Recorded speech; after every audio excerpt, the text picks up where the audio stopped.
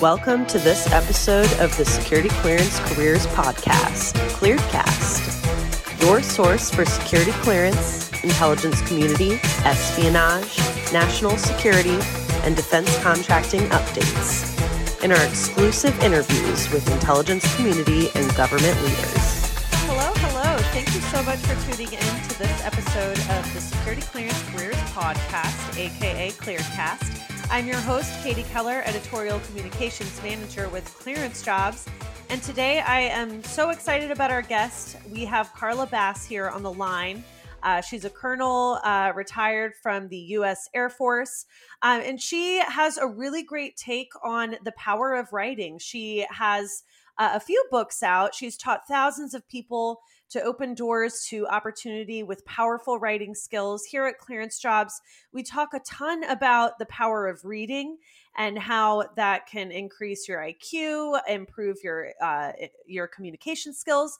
Same with writing. So I'm really excited to get down into the nitty-gritty of that. So Carla, thank you so much for joining me today. Oh, thank you for the opportunity. I'm so excited to be with you and your audience. Excellent. So first, I thought if we could talk a little bit about you and your background in the military and then moving through your military transition and the work you've been doing as a civilian. I decided to join Air Force intelligence, specifically intelligence, when I was in 7th grade. My father was himself an Air Force colonel, and my mother chastised me almost daily about don't ask your father any questions about what he does. It'll embarrass him. And so I thought, well, phooey, if I can't ask him, I'll just join it myself. And I did. 30 years went by in a heartbeat. He gave me 3 pieces of advice upon commissioning, and those directly impact what I did for the 30 years and where I am today. First piece of advice was keep your sense of humor. And oh my goodness, that applies to everybody. Second was stay focused on the job, as in don't get caught up in office politics. But the one that truly resonated was take care of your people and they will take care of you. So that's what prompted me. That's when I realized the impact that powerful writing has on people's careers, on their lives, on their ability to send their own kids to college. It all came together in this dramatic aha moment. Changed my life, and it changed God knows how many other people's as well. Sure. Well, 7th grade, that's a young age to know what you want to do with life. But if you have that goal and you set your mind to it, that structure is, I think, is pretty important. So the power of writing, let's talk about how that maybe has applied to the work that you've done within the intelligence community and sort of your professional world. Sure. I learned from my earliest assignments that seconds matter when you are briefing or when you are writing documents for people's consumption. As a first lieutenant, I was one of the daily briefers to the director of the National Security Agency. In that assignment, there was no room for error. Every single word had to count. I mean, literally seconds counted. So I learned from the earliest days how to write with focused precision. And that thread actually undergirded my entire Air Force career, whether it was writing intelligence reports or justifying budgets for programs and for systems. You have to be able to persuade the audience that your case is the one they should vote for. Is framing a winning argument, and that's what I learned how to do for all those years.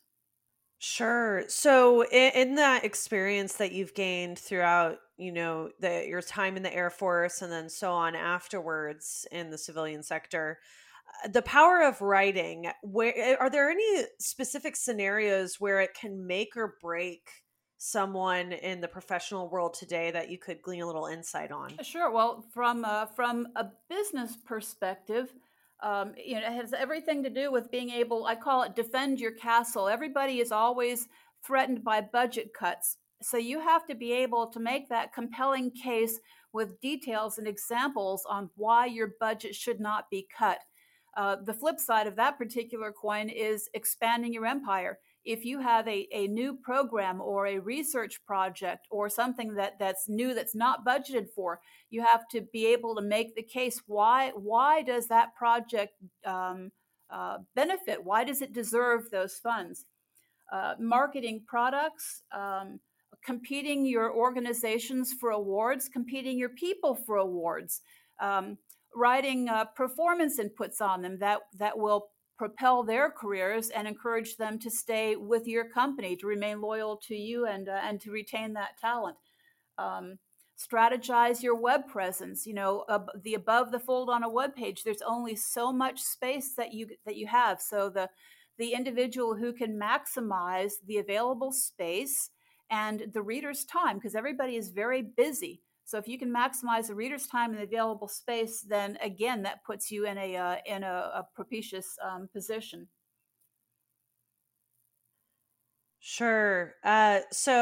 You mentioned a few that are key, to the work in the Department of Defense, being able to convey in a proposal effort how you meet the mission requirements. That can make or break your business in obtaining new work, which is very important. I mean, if you don't know how to write and you don't know how to write a compelling story for the audience that you're speaking to, that lacking that communication certainly can make or break a professional in today's world. Oh, definitely. And more often, this is how you stand out from the crowd. If you can spin that compelling story, whether, it's not just writing the bids to compete for the contract, you have to do a very good job at writing the request for proposal.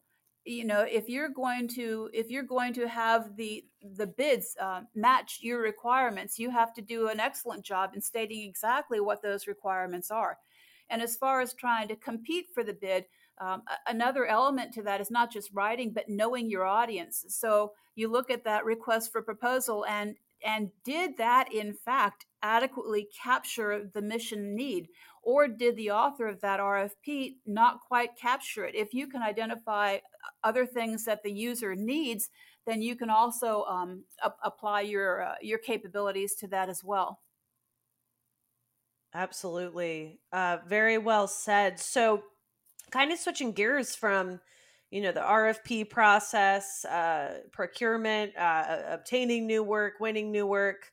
How has writing sort of changed, if at all, in resume writing or performance reviews, which is going to speak to our candidate audience a little bit, with the transition to working almost 100% in a digital space? What have you found there?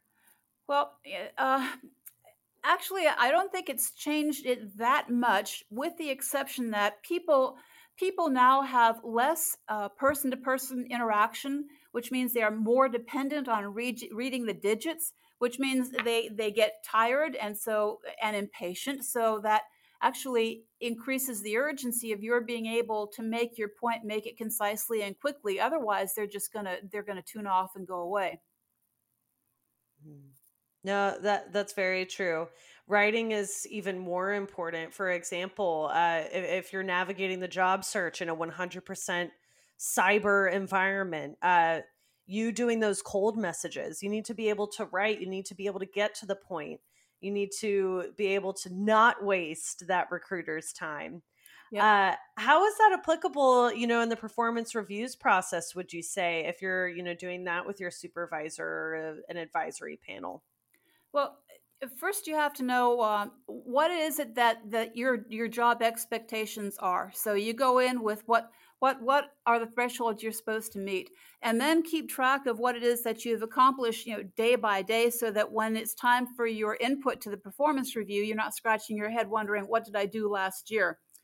Some of the tips, you were asking about shortfalls that I see in resumes and in contract bids and so forth.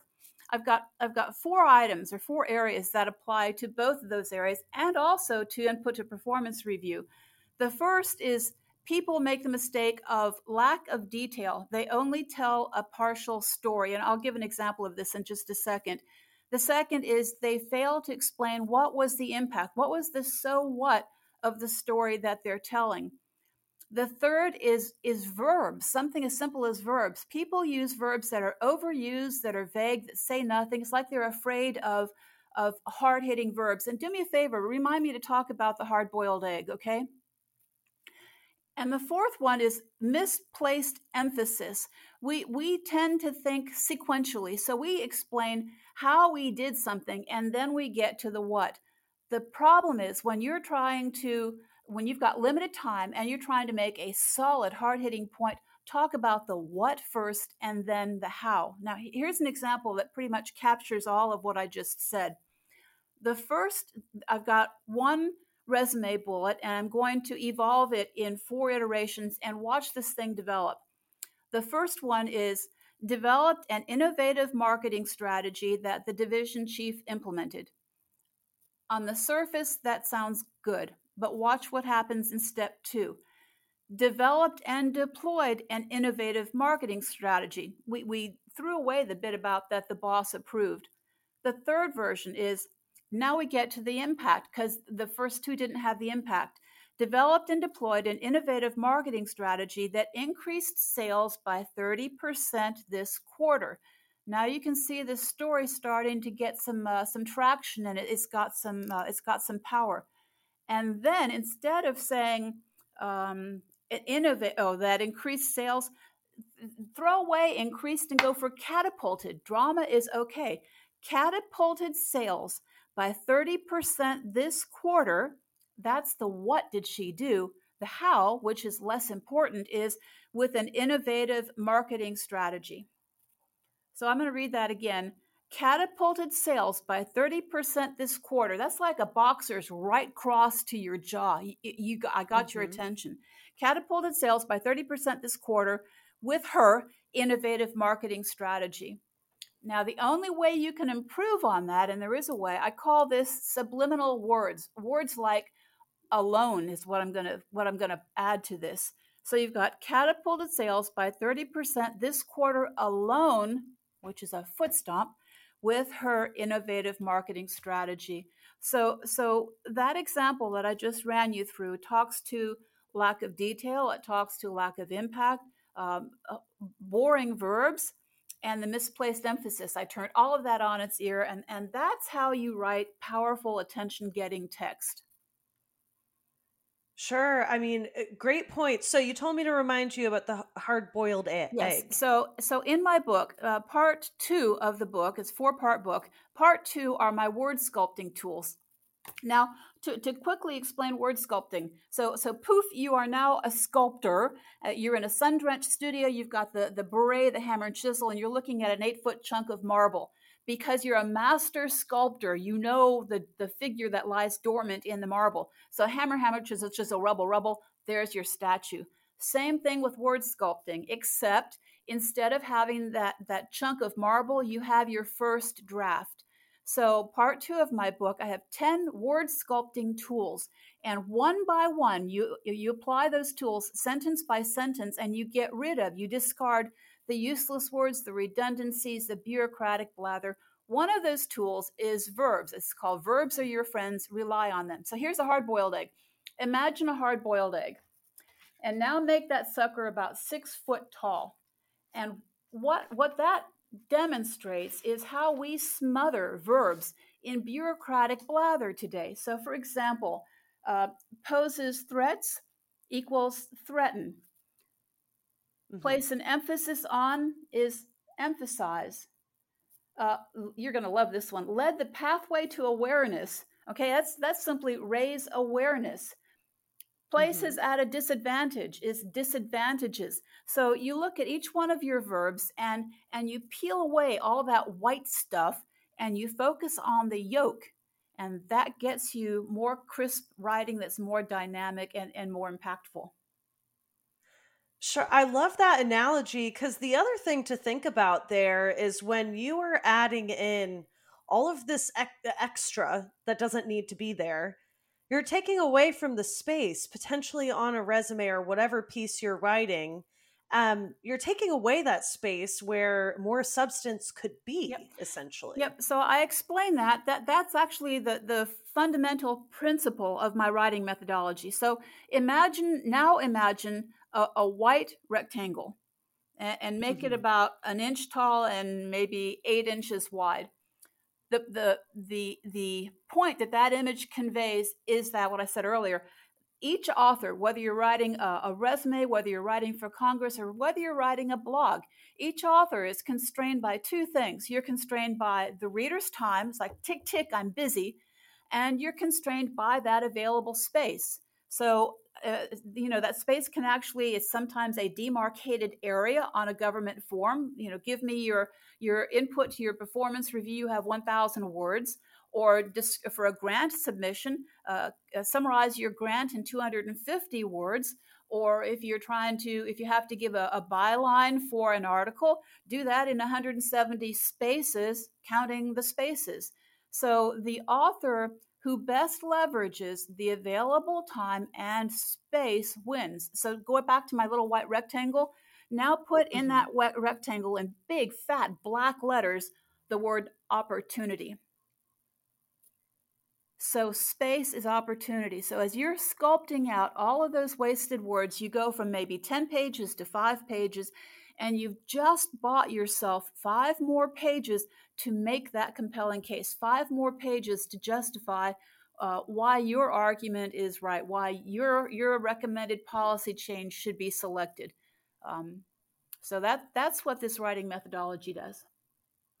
I love that. And I love that you've put together these nice little packaged analogies for folks like me that love learning by the story that I'm visualizing in my head. So I really love all that. Really great nuggets for proposal writing, resumes, performance reviews. All of this writing advice is certainly applicable there. Any fun, funny, potentially cringeworthy. I love a good cringeworthy story that you could share. I've got one cringeworthy and one funny. Both have to do with communication. So let's hear it. Okay, so the cringeworthy. I am now at this point in time. I was a lieutenant colonel. I was a division chief in the Pentagon. I had been writing, using my style for years. Nobody ever red marked my writing, like never. So there was one major that I was trying very desperately to promote. He was such a talented individual. So I wrote up his resume. I mean, his evaluation, and what I was trying to do is to have his stand out from the crowd is so important. So I framed his write up using a baseball analogy. Now, I'm also imaginative, so I spun this thing great. I mean, the ball player hit it out of the park, and so forth and so on. My boss, who was a GS-15, sent the eval back to me. It was nothing but red ink. And he told me, correctly so, Carla, lay off the metaphorical flights of fancy. That was 30 years ago. I remember those words to this day, and I incorporated that story in my book because he was so right. You can try and have that person stand out a little bit, but I definitely went down the foxhole too deeply, and I love that one. Now, the other one is when I was a defense attaché to Bulgaria, I was attending the ambassador's Easter. I guess it's an Easter brunch. He invited all sorts of the prime minister, all sorts of DVs attended that. And he had one of his enlisted troops was going to be the Easter bunny, big Easter costume. Problem was that individual suddenly turned up ill. So he's desperately seeking somebody to become an Easter bunny. So on a dime, I took off the uniform and I became the Easter bunny and was able to, I spoke Bulgarian back in those days. So I did that 90-degree pivot and went from the staid and professional Air Force colonel defense attaché to being an Easter bunny on my knees, handing out candy and schmoozing with the Bulgarian kids in their own language. So the lesson there is you have to know your audience. You have to be able to, pardon the pun, but speak a language they understand and come down to their level or elevate depending on with whom you're speaking. Sure. If we're going along the lines of animals, turning into that chameleon, being able to, again, speak to the audience, convey your point to the audience that you're speaking Yep. to. Those are great stories. My stories usually surround the email communications when I'm working a little bit too fast. The devil is in the details, and sometimes Well, I just mess that I up tell you, royally. email is another whole story right there. Before we run out of time, let me explain that aha moment that brought all of this together for me.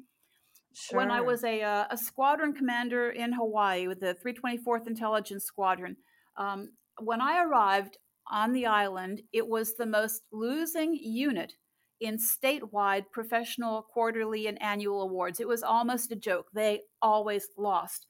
And the tragedy was they weren't losing because they didn't deserve to win. There's a double negative there, but I did that on purpose.